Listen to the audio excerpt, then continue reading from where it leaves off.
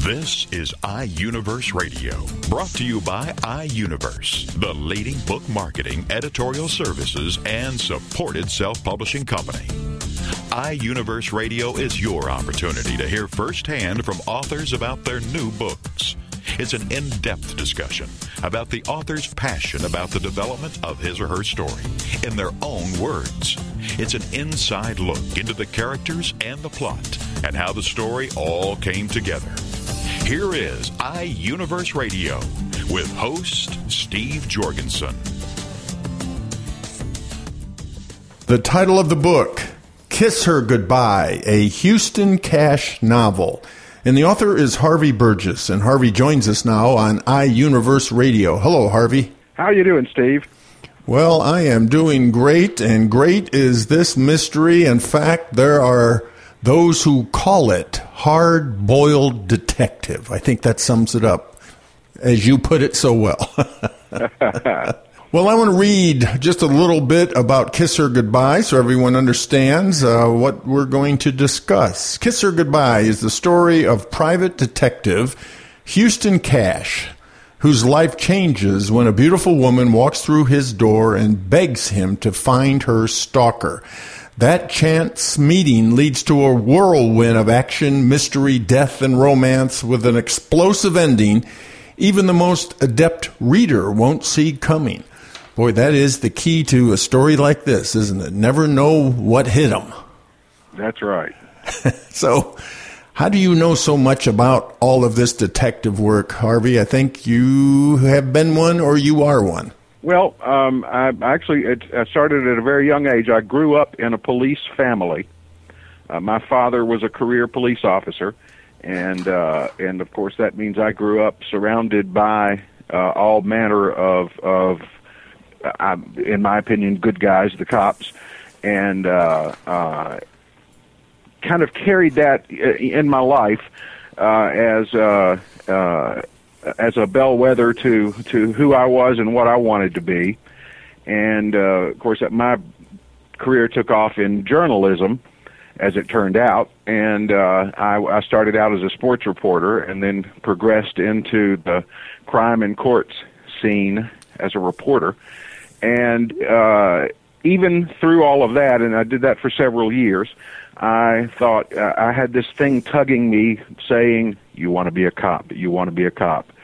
So I did take about a 2-year break in my career and was, in fact, a law enforcement officer. I was a sheriff's deputy with a somewhat small sheriff's department in eastern North Carolina. But I learned a lot. I already knew a lot from my upbringing, but you don't really learn the ropes, so to speak, until you pin that badge on. And when you pin that badge on, it's just like a lot of them say, that badge is very, very heavy and carries a lot of responsibility. And so I kind of learned that side of it, not just the outside of it looking in.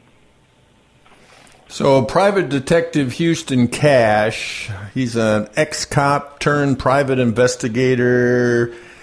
He really doesn't expect his life to be extraordinary, but oh my goodness, extraordinary things. Why is it always extraordinary when the beautiful woman walks into the room? Why is that? Well, it's I think you expect someone to come walking into the room like Sissy DeVore was this particular client. You look up at her and you think, okay, she's having trouble with a boyfriend, or she's having trouble with her husband, or she wants me to follow somebody, and then she talks about being stalked, and then you think, okay, well, there might be more to this than meets the eye, and then it sort of evolves from that. It's an enigma wrapped in an enigma. Tell us. Of course, the package is very nice. Right. Well, it's always great to work for someone who is pretty to look at. That's for sure. Oh yeah. Tell us about a little bit more about Houston. Tell us about what makes him tick. Houston was a police officer, and within police departments, as within really truly everything, there's a political structure, and sometimes an individual can weather the political storm, and then sometimes they think, why am I weathering this political storm? And that was his dilemma. So he said, you know what, I'm going to get out of this and just be my own boss. I can't think of a better boss to have than myself. And, of course, him being a career police officer at the time, he thought, I'm going to have to get into something related to that. And the most lucrative field in that, as far as how many people participate in it and the ease of participating in it, is private investigator. So he went out and embarked on being a private investigator, but of course still kept his police connections, because as any good PI knows, you've got to have those police connections. Well, is Houston flashy, or is he just down to earth, good old friend kind of guy? He's a very down to earth, laid back guy. He takes everything in stride. He lives in the suburbs. He has a cat. He drives kind of an old car, and doesn't take life so seriously that he can't just kind of meander through it. And he does the private investigation work honestly, not for the money, but for the love of the fact that he's still involved. So here he is in the middle of 2 kidnappings of 2 prominent women. Mm-hmm. And he finds a kind of joy in that, actually, because naturally when you think of kidnapping, you think of the FBI and all this police involvement and everything, but because of the nature of what he gets drawn into, those that are involved, the victims, don't want heavy-duty police involvement, as so many families do in actual kidnappings, quite frankly. And so he's able to kind of deploy himself as this almost super sleuth and do what other people perhaps can't do. Tell us about Aaron Drake, Houston's mentor. Aaron is an old, retired police officer, police detective, who was Aaron's mentor on the force and taught him all the ins and outs of criminal investigation. And then when Aaron retired, he landed a job at the largest bank in town as chief of security, but stays in touch with the crime world or the investigating world almost vicariously through Houston. And he kind of looks at Houston like a son, and helps him as much as he can along the way. And of course, it's a good resource for Houston because Aaron still has a lot of good, strong law enforcement ties in the community. And of course, we have the kidnapper, who nobody will be able to guess who he is. That's right. And we won't say anything much about him, except he likes to use the Bible. Yes, indeed. So is that just his, what's the word for the split personality? Yeah. He's bipolar. Yes, that's it. It's the interesting twist to that is, of course, that the kidnapper somehow knows that the televangelist's wife, who is also missing, he kind of pushes the televangelist's buttons with his own personal knowledge of things biblical. And that kind of just adds a little interesting twist to the whole storyline. Now there's, of course, this beautiful woman who, right at first, who comes and begs Houston to take her case, Sissy DeVore. Tell us about Sissy. Sissy is the second wife of the chief executive officer of the largest bank in town, which just happens to be one of the largest banks in the country. And she was an employee of the bank, and when the boss's first wife died, he encountered Sissy and, of course, became immediately enamored of her. And she's quite naive and beautiful to a fault, though is one of those people who doesn't really know she's so beautiful. And she sort of meanders through life kind of under this pall of being the biggest CEO in town's wife, and has to deal with that. And when she suspects that she is being stalked, she, of course, immediately goes to Aaron, who's the chief of security at the bank, and says, who would I go to help me find who's stalking me? And that's where the adventure begins. One of the key messages that you have in the book, things aren't always what they seem, especially when it comes down to certain types of people. And, of course, that's what makes your mystery tick and really grabs people and holds their interest.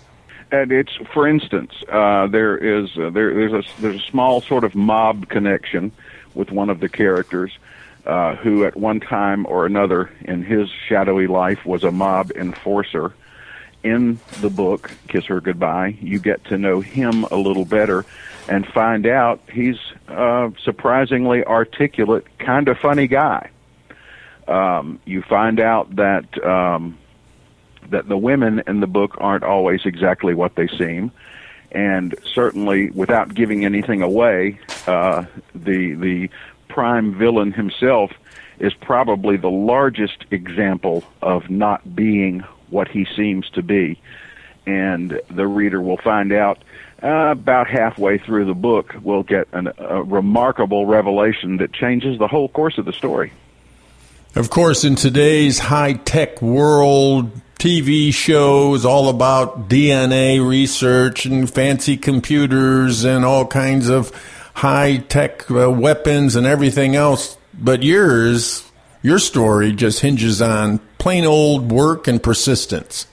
That's exactly right. Houston kind of eschews the modern technology. It's all he can do to carry a cell phone. He's not into apps and texting and I this and I that, because he knows basically that when it comes to criminal investigation, no matter what kind of material you have, it boils down to the gut feeling. It boils down to the basic investigation. And I personally find that kind of intriguing about him, and having been around law enforcement for most of my adult life and being a part of it myself, I know that to be true.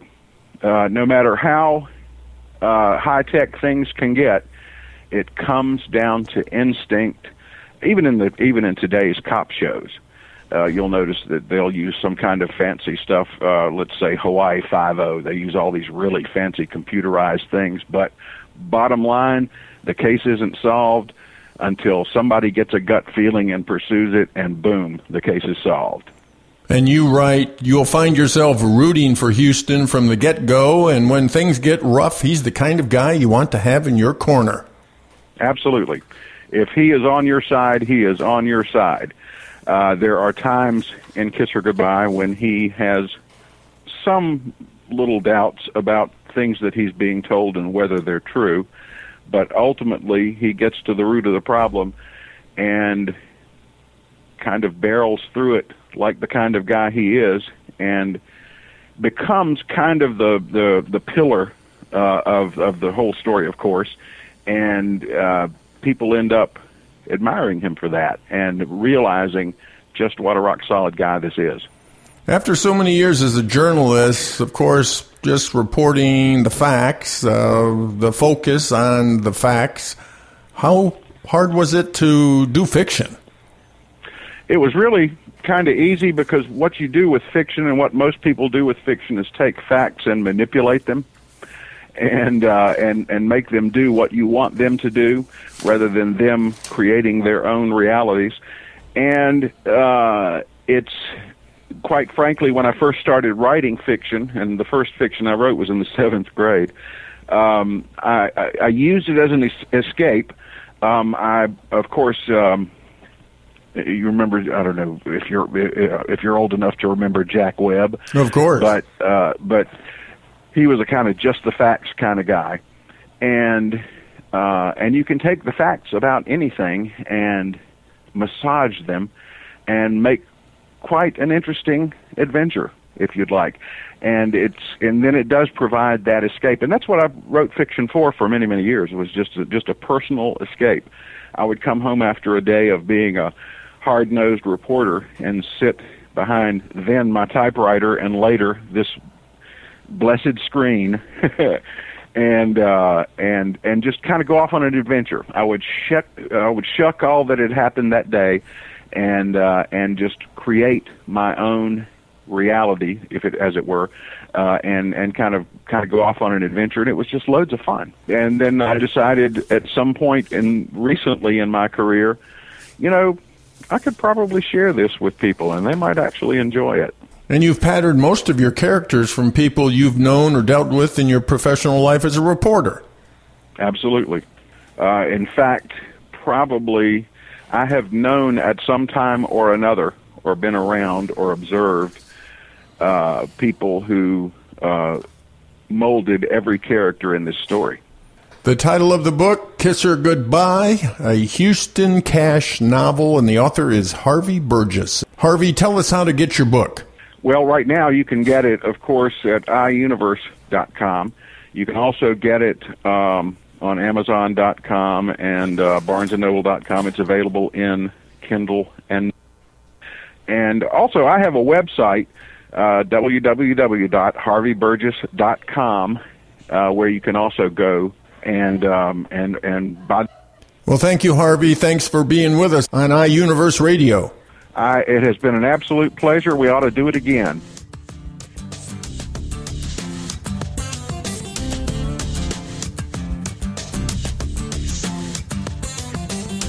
You're listening to iUniverse Radio. We'll be back right after these messages.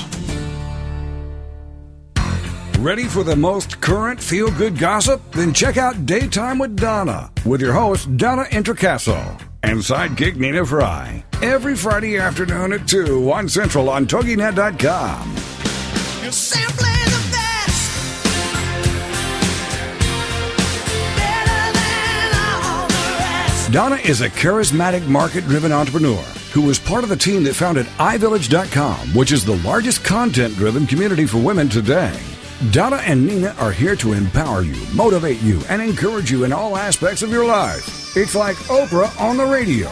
Plus, your chance to win great prizes, all the way up to a $500 Visa gift card. For more on Donna Introcaso, check out her website, introinc.com. Then join us for the show, Daytime with Donna, with your host, Donna Introcaso, and sidekick Nina Fry. Friday afternoons at 2 on Central on TogiNet.com. Evermore.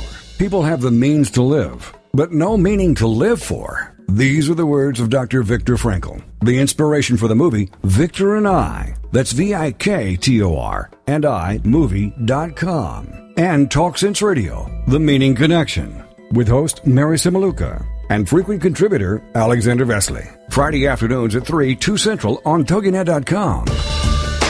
More and more people today are discarding their quest for money, possessions, and things, and are instead beginning a serious quest to find meaning in life. Until now, these discussions were historically in the hands of priests, ministers, and scribes, then to philosophers, psychiatrists, and psychologists. Now, these deep discussions are where they should be, in the hands of individuals, on the air with you. Talk Sense Radio, The Meaning Connection, with your host, Mary Simaluka, and frequent contributor, Alexander Vesley. Friday afternoons at 3, 2 Central on TogiNet.com. Welcome back to iUniverse Radio with host Steve Jorgensen. The title of the book, Planning Your Marriage, a workbook guide for engaged and married couples. And the author is Paul E. Sago, and Paul joins us now on iUniverse Radio. Hello, Paul. Good to be with you, Steve. We are going to learn not only as engaged couples, but married couples. I love that because there's always something more to learn about being a better spouse, and it looks like you have a workbook guide to help us do exactly that. Let me read what you have written about your book in general. You say this: planning your marriage is just that, the outline for a plan. Marriages do not just happen. It's important to think beyond the wedding, to learn the expectations of your partner and to express yours. Usually, during the excitement of the engagement, very little attention is given to the marriage, to problems of relationship, home building, financial matters, and children. And of course, ways to nourish the marriage. Well, through your professional life, and I know you have a doctorate in in counseling and other communications, right? Yes, I do.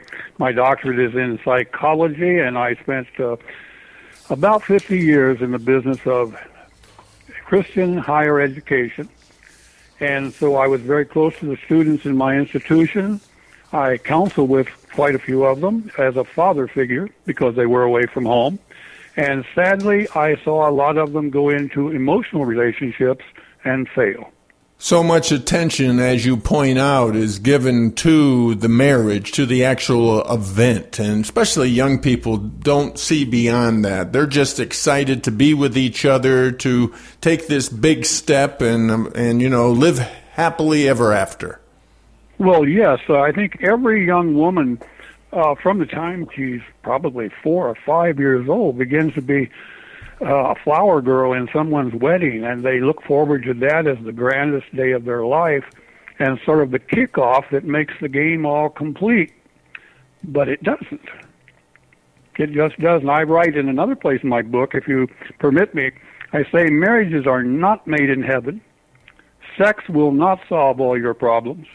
Romantic feelings are not a dependable emotion, and money may not make things better. And sadly, young couples find that out the hard way. Well, as one person who has read your book said, in fact, a married woman in her 50s said, there should be a state law requiring every couple to read this book before they get married. Now, what a great testimony to your book. That thrilled me when she said that, and she's not just any lady. She's a very well-educated, very brilliant lady who's in business and meets lots of people daily. So to have her say something like that meant a lot to me. So this is a workbook. You're going to take us step by step to help us just to be a better spouse, to have a better marriage. Well, yes. The first thing one has to do, there are 70 questions in this book, and they're meant to be discussed by the bride and the groom together, or the husband and wife, or even non-traditional couples that may be together. It'll work in any relationship. And you talk about each of these 70 questions, and I'll mention just a few of them. And the bride gives her opinion, the groom gives his answer, and then if there's any negotiation, that gets written down too. And so it becomes a memento book of how you felt when you were getting ready to enter this great adventure. And it sometimes is a bit amusing, but always helpful when you're about 10 years into that adventure to go back and look. For instance, let me give you the very first question, which people sort of chuckle at first, and then they find out it's very meaningful. The first question is, why do you wish to marry this person? The response, because I love him or her, is not acceptable. There are many men and women among your acquaintances, perhaps several of them you have dated previously. Exactly why do you wish to marry this one? Tell your partner the things about him or her that you find attractive, mannerisms, habits, honesty, dependability, positive nature, and perhaps even some little idiosyncrasies. And the very act of verbalizing these attractions may bring you closer. Well, so much emphasis is put on the way a person looks, obviously money, those things that you see on TV or in the movies. That seems to be the focus most of the time today. Yes, the husband comes home from work and the bride is in an evening dress, meets him at the door, sweeps him away to a candlelight dinner that she spent all day preparing. There's no crying of children in the background, no disappointments, nothing about bills to be paid, mortgages to be met, or foreclosures. And it's not a very realistic picture. Now, in Chapter 2, it's titled Effective Communication. You make a very bold promise. I promise that if people will abide by these communication techniques, 5 of them, it is impossible to have an argument. Now, I will give you the bottom line first, and then we will go back and, if you wish, we can talk about each of these 5 techniques. The bottom line is, if you wish to have a good relationship, you with your wife, or me with mine, or any of those people who may be listening, if you want a good relationship, you will talk to each other about your deepest feelings. Let me say that again. The important word is feeling, not facts. You can argue about facts, but everyone has a right to their feelings, and feelings are neither right nor wrong. They're yours. I have often told couples in counseling that my wife and I can be sitting in the same room watching TV. I may think the TV is too loud, and she may think the TV is not loud enough. Neither one of us are wrong as factually. We just feel differently about the sound. And same can be with temperature in the room. I can feel it's too hot. She can feel it's too cold. We would never argue about something like that because facts are insignificant. It's how we feel that counts. And therefore, it's how we feel about events that bring us together and keep us together that count there. Would you like me to go through those 5? Well, I think you could mention them in general. We don't want to go into too much specifics. There's some other things we need to cover. But, yeah, why don't you just mention those for everyone? Well, they're just 5 things, and they're all very important, and I will go very quickly through them. The couple sits down at a table across from each other so they can look directly into each other's eyes. That's very important. To sit is very important because standing is aggressive. Most couples that argue, one is by the door leading out of the room, the other is in the middle of the room, and they're standing. It's aggressive. So sit. And if you're going to talk about something that bugs you or is something that brings up negative attitudes, sitting is the first rule. And then you start the conversation. Perhaps if you and your wife were doing this, Steve, you would say to your wife, "Honey, may I tell you how I feel about our vacation plans?" And you're asking her permission. "May I tell you how I feel?" She would say yes, so she has granted permission. So she is obligated to hear how you feel. No facts, just feelings. No calling up the past, just how you feel now. So you tell her how you feel very honestly, and then after you state your feelings, she would say to you, "May I tell you now how I feel about it? I understand your feelings. May I tell you how I feel?" Now, no facts, never stand, never a loud voice. Because loud voices indicate distance. You yell at someone across the street. You don't yell at someone who's sitting across the table. And the 5th rule is you discuss only the subject at hand and talk only about the immediate and the future and feelings. So I say to my wife, "Honey, can I tell you how I feel about going shopping today?" And she will say, "Sure." I'll say, "I'm really not into that mood today. I don't feel we should take our time to do that." Then she may say, "Well, I feel it's sort of necessary." Then we negotiate, but we don't argue. And this can get into sexual problems, financial problems, or any kind of problems that married couples face. And it can certainly help solve in-law problems, which are very common. Some of your other chapters are titled Building a Home, Domestic Matters, Financial Matters, When Children Come, Religion, The Second Marriage, Nurturing the Marriage. You also talk about the role for the husband and the wife, the role. Now, explain what you mean. Well, ever since colonial days in New England, and the Pilgrims are the first settlers, whomever. They had political and historical disagreements on that now. But the first people here sort of were in a traditional rut that they brought from the old country. The woman stays in the cabin, and for the most part, she cooks, pregnant and barefooted, and cleans the house. The man takes his gun and goes out and shoots things and drags them home in order that they might have food on the table and something for her to cook. Most of the women in those days didn't go fishing, but their husband went fishing. The women cleaned the fish. The husband shot a duck. The woman cleaned the duck and cooked it. There were feminine roles and masculine roles. And the masculine side got off pretty easy, particularly before there was an organized job market.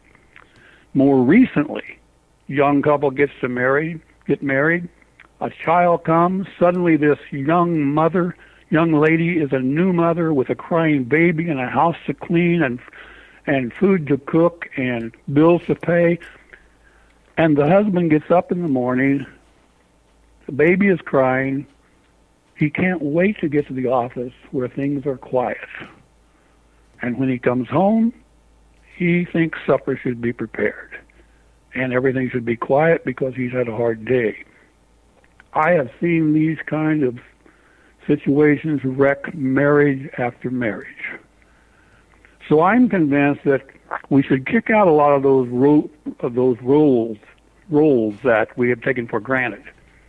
For instance, my wife and I are now both retired, and we live at home all the time by ourselves. We only have one car, so we go every place by ourselves. But when we get up in the morning, she goes to the kitchen and makes the coffee. I make the bed. We both sit down and have our coffee and the rolls that she has baked the day before, and we enjoy it a great deal. Then I clean the coffee pot and the coffee foamer and the few dishes we have while she checks out our messages on the computer. And we are happy as happy can be. Now, a second marriage, are the rules still the same, the problems still the same? Sometimes they're worse because most people make the same mistake twice, unfortunately. We should learn, but we don't. And a lot of the problems in marriage are, of course, caused by finances, by sexual differences, by finances. They're caused by in-laws. And if people do not learn how to talk about their feelings related to those matters without arguing and fighting, it doesn't make any difference whether it's the second one, third one, fourth one, or a 72-hour one. 72 days, I guess it was. Marriages can end very quickly. So the key is communication, communicating your feelings. Exactly. In real estate, you talk to any trained, experienced real estate person, and they will tell you there is one word you use 3 times, and every real estate agent says this over and over. It's location, location, location. In marriage, it's communication, communication, communication. And there is a way to do it, and that is what my advice, to sit down, look into each other's eyes, have something in your hands so you don't tend to wave. You don't wave if you have coffee, of course, or a drink. Ask permission to state your feelings, be honest, hear your partner's feelings, and then negotiate after knowing how each of you deeply feel. And it works. The title of the book, Planning Your Marriage, a workbook guide for engaged and married couples, and the author is Paul E. Sago. Paul, tell us how to get your book.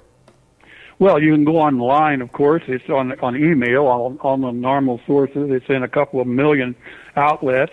You can, if your local bookstore does not have it, you can ask them to order it for you, or you can send me an email. It's Sago, Sago,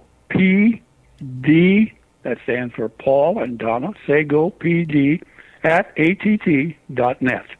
The cost is $11.95 plus postage and handling, so it comes to about $13 something. Well, thank you, Paul. Thanks for being with us on iUniverse Radio. It was my pleasure.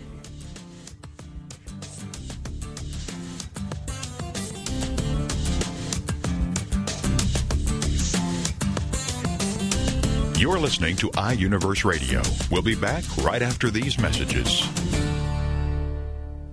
How to invest, where to save, where to get the right insurance, what to do about taxes. Should I relocate my business or ever purchase a property? That's where Go to My Radio Show comes in. Join host Chris Holt Tuesday afternoons at 1 Pacific, 3 Central on GoToMyRadioShow.com. Choose the right financial professional and learn more about the products and services while learning the terminology and strategies used by these professionals. Go to My Radio Show is unbiased, and Chris Holt, your host, will ask the hard questions and take calls to help you connect with the right professional who can help you better handle your financial and business choices. Go to My Radio Show is not a financial services company and does not offer any financial advice, but we will help you make the right choice when it comes to planning your financial future, and most of all, choosing the right program and the right professional for you. Go to My Radio Show with Chris Holt Tuesday afternoons at 1 Pacific, 3 Central on GoToMyRadioShow.com.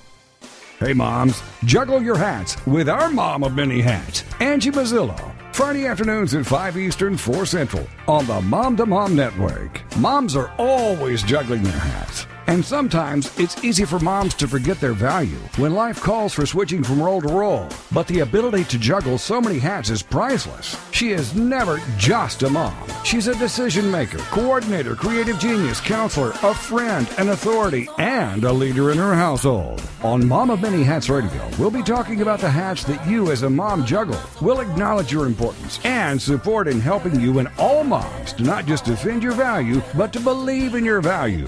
For more on the show and Angie, check out her website, azmamamanyhats.com. She is a strong woman. She is powerful. She is wonderful. And she is valuable. Mom of Many Hats with Angie Mazzillo. Friday afternoons at 5 Eastern, 4 Central on the Mom to Mom Network. Welcome back to iUniverse Radio with host Steve Jorgensen.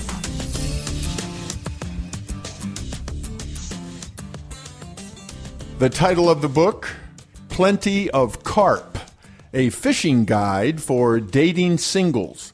And the author is Cynthia Covell. And Cindy joins us now on iUniverse Radio. Hello, Cindy.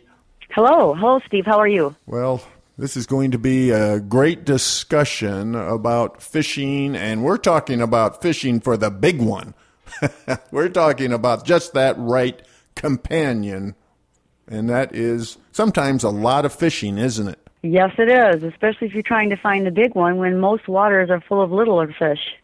Well, you say this about your book. My one and only husband died in 2004. The first 2 years after his death were emotionally crippling, and it wasn't until year 3 that I could actually entertain the thought of dating another man. After a few years of using online dating with trying to find Mr. Right and only finding Mr. What I Don't Want, I decided to share these experiences using the short story and poem genre.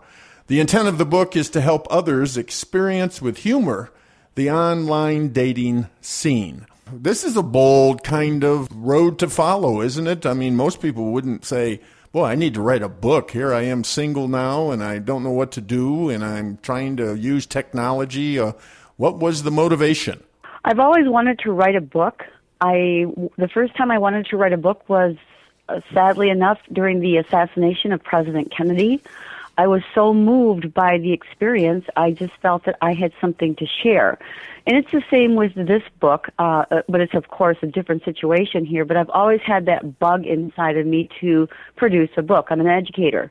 I love getting into the muck of, papers all over the place and studying something and doing research. So, yeah, it is a bold one. In fact, when I started putting things out there and having my friends read them, 90% of the reaction, or even close, I'll even go out there and say 95, and there were women from ages 19 all the way up to 70. They were just cracking up because it really touched a funny bone.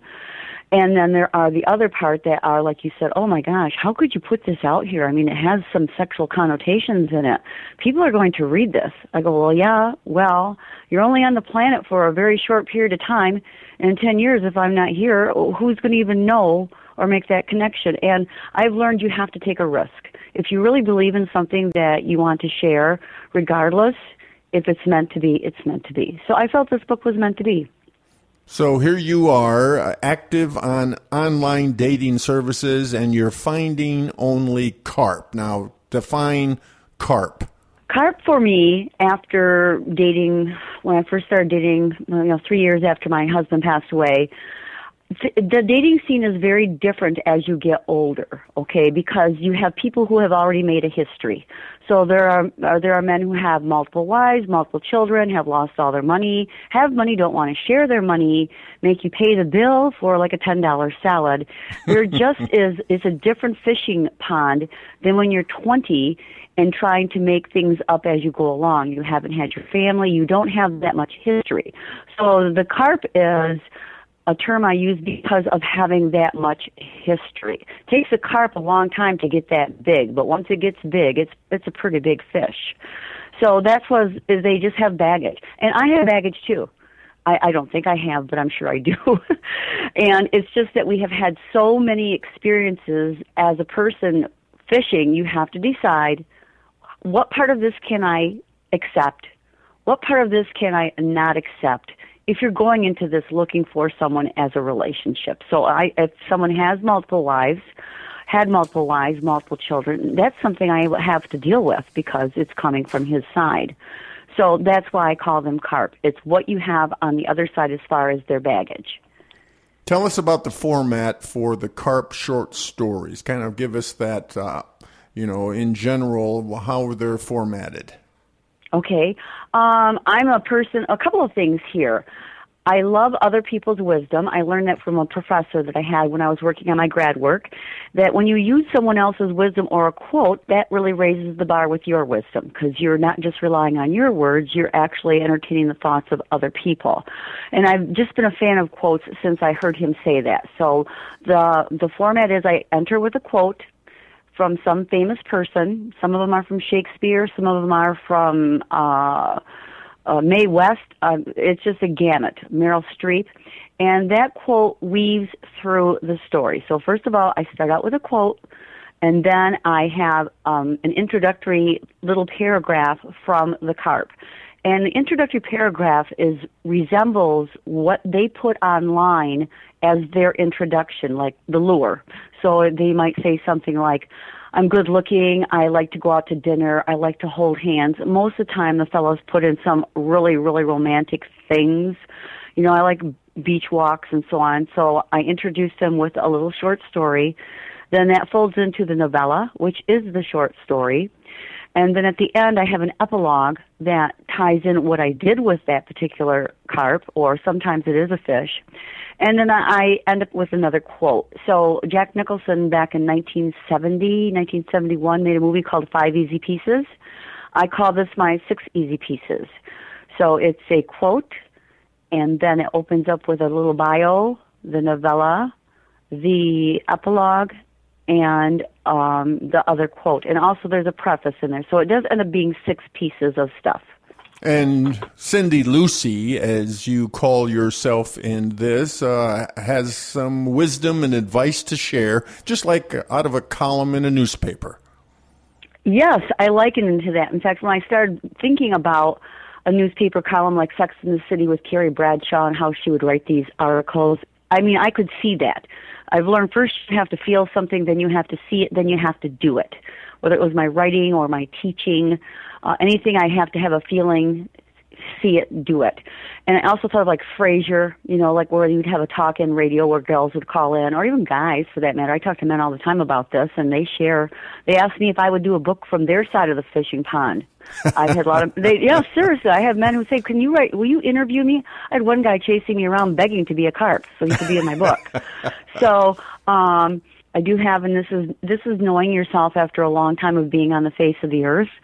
I know as a teacher, which I have done my entire life, going through school and then being in school since I graduated from undergrad school, and I'm teaching out at the university level. Teachers have to have an ability to connect. So for me, to connect is I have to get my kids energized. I have to do something fun with them, and it's called the anticipatory set. And teachers, true teachers, like Teacher Man, which was Frank McCourt, we are entertainers. When you think about it, we have to be on show 6-7 hours a day. Okay, that's for sure. So, you're take the stage every day. Yes, we do. We take the stage. It's showtime. Right. So when you get up, and no matter what you feel like, you have to be positive, perky, cup half full, or the glass has to be half full, and you have to be up there. And you know what? When you have that mindset, it's very easy to be there. I never had a problem.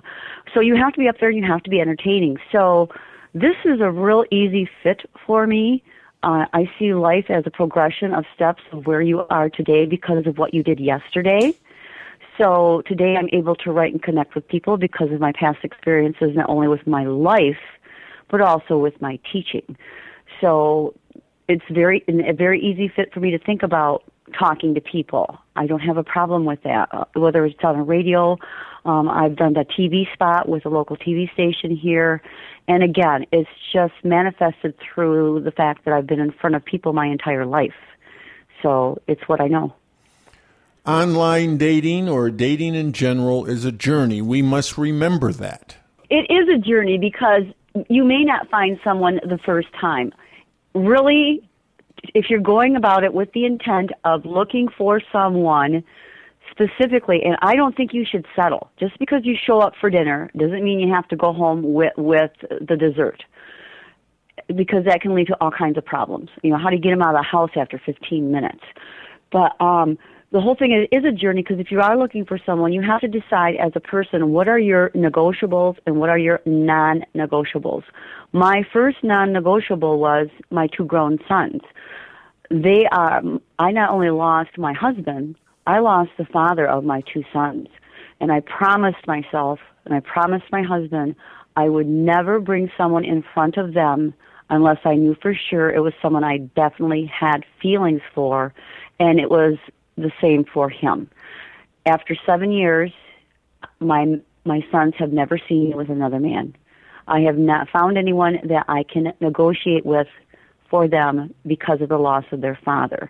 That may sound like, I have couples who say to me, well, don't you think that's kind of selfish, that you're denying your own happiness because you place your sons in such high esteem?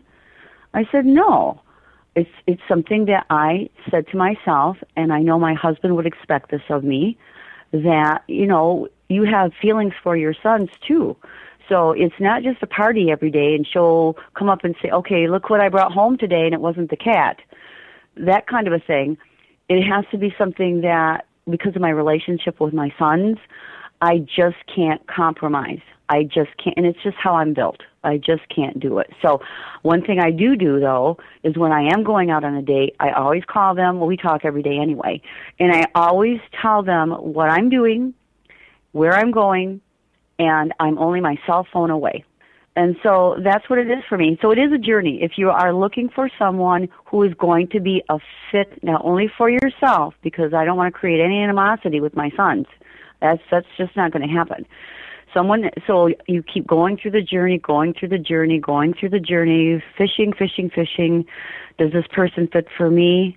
Well, then what is it about this person that is actually going to capture my sons? Because this guy's going to have a tough act to follow. Right. A lot of comparison all the time. Uh-huh. Right, a lot of scrutiny all the time. You know, when you go fishing, and I know this from being a fisherman, but, you know, especially going out and coming back with nothing. And I'm still okay, though. That's what you're trying to emphasize, aren't you? You may go fishing, but that doesn't mean there's something wrong with you. You just didn't catch any fish.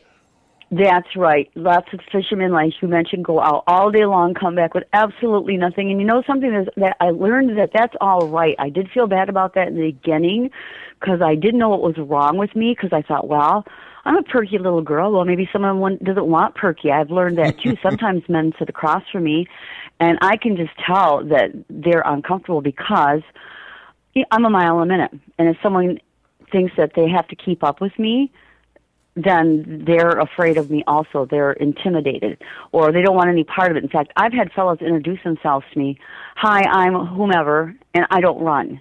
And I say, I didn't ask you to run. It's what I do. It says in my biography, what do you do? Right. I didn't ask you to do that. But they feel threatened that they have to keep up. And if a person is really, really secure in themselves, they should understand that what they bring to there, whether it's running, golf, or whatever it is that they do, that's them, because everyone is a separate being. And you have to love that separate being in order to offer yourself to someone else. So it is the fact that I'm all right. You don't like to run, that's okay. I don't like to play golf, but I can meet you in the clubhouse for happy hour. Okay, that's what it's all about. And you know what? There are a lot of people who are still single. For example, Jennifer Aniston. She's finally found someone. She's been single since Brad Pitt. And I think about all these people who are really single, and they're fine. Look at Oprah. Oh, my gosh. Never married Stedman, and she's more than fine. So single is okay. Single is okay. Just in a little bit of time we have left, talk about your poetry. Oh, my poetry. I love to write poetry, and with poetry for me, instead of writing a short story, it's something that happened to me very quickly, and I just put it down into words. The very first poem in the book is Airplanes and Airports, and it talks about a man who, I was coming back from Seattle from visiting my son, and my daughter-in-law was with me also, and my other son and my grandson, and my daughter-in-law looks at me with those eyes, and I knew, oh no, there's someone behind me that wants to talk to me. And here I'm in the airport, so she's smiling. So I turn around, and here's this wonderful-looking, tall man with Adidas logo wear, and he was going to London, and he just wanted to chat with me. And it was just priceless. It was just a priceless situation. It was very short. We were in line going through security, and then we ended up at the same two gates across from each other, and it was just a moment. So my poetry comes to me very quick. It's something that happens. It's very spontaneous. I actually, after that incident, when I got on the plane, I actually pounded out that poem probably within just a couple of minutes. It's just something that just sparked it. And then there are other poems that I have in there that came from instances where I just could not get enough of a man to write a full short story. I could have, but the meaning of whatever happened, the poetry fit it better. So it has to do with the fit. The title of the book, Plenty of Carp, a fishing guide for dating singles. And the author is Cynthia Covell. Cindy, tell us how to get your book. Well, there's a number of ways. You can go on Amazon.com. You can go to BarnesandNoble.com. You can go to my publisher, which is iUniverse.com. You can get it in hard, soft, and Kindle versions, and those are the three highest places to go as far as online services. Thank you, Cindy. Thanks for being with us on iUniverse Radio. Thank you. iUniverse Radio is brought to you by iUniverse, the leading book marketing, editorial services, and supported self-publishing company. iUniverse Radio is produced by TogiNet Radio. Radio with a cutting edge.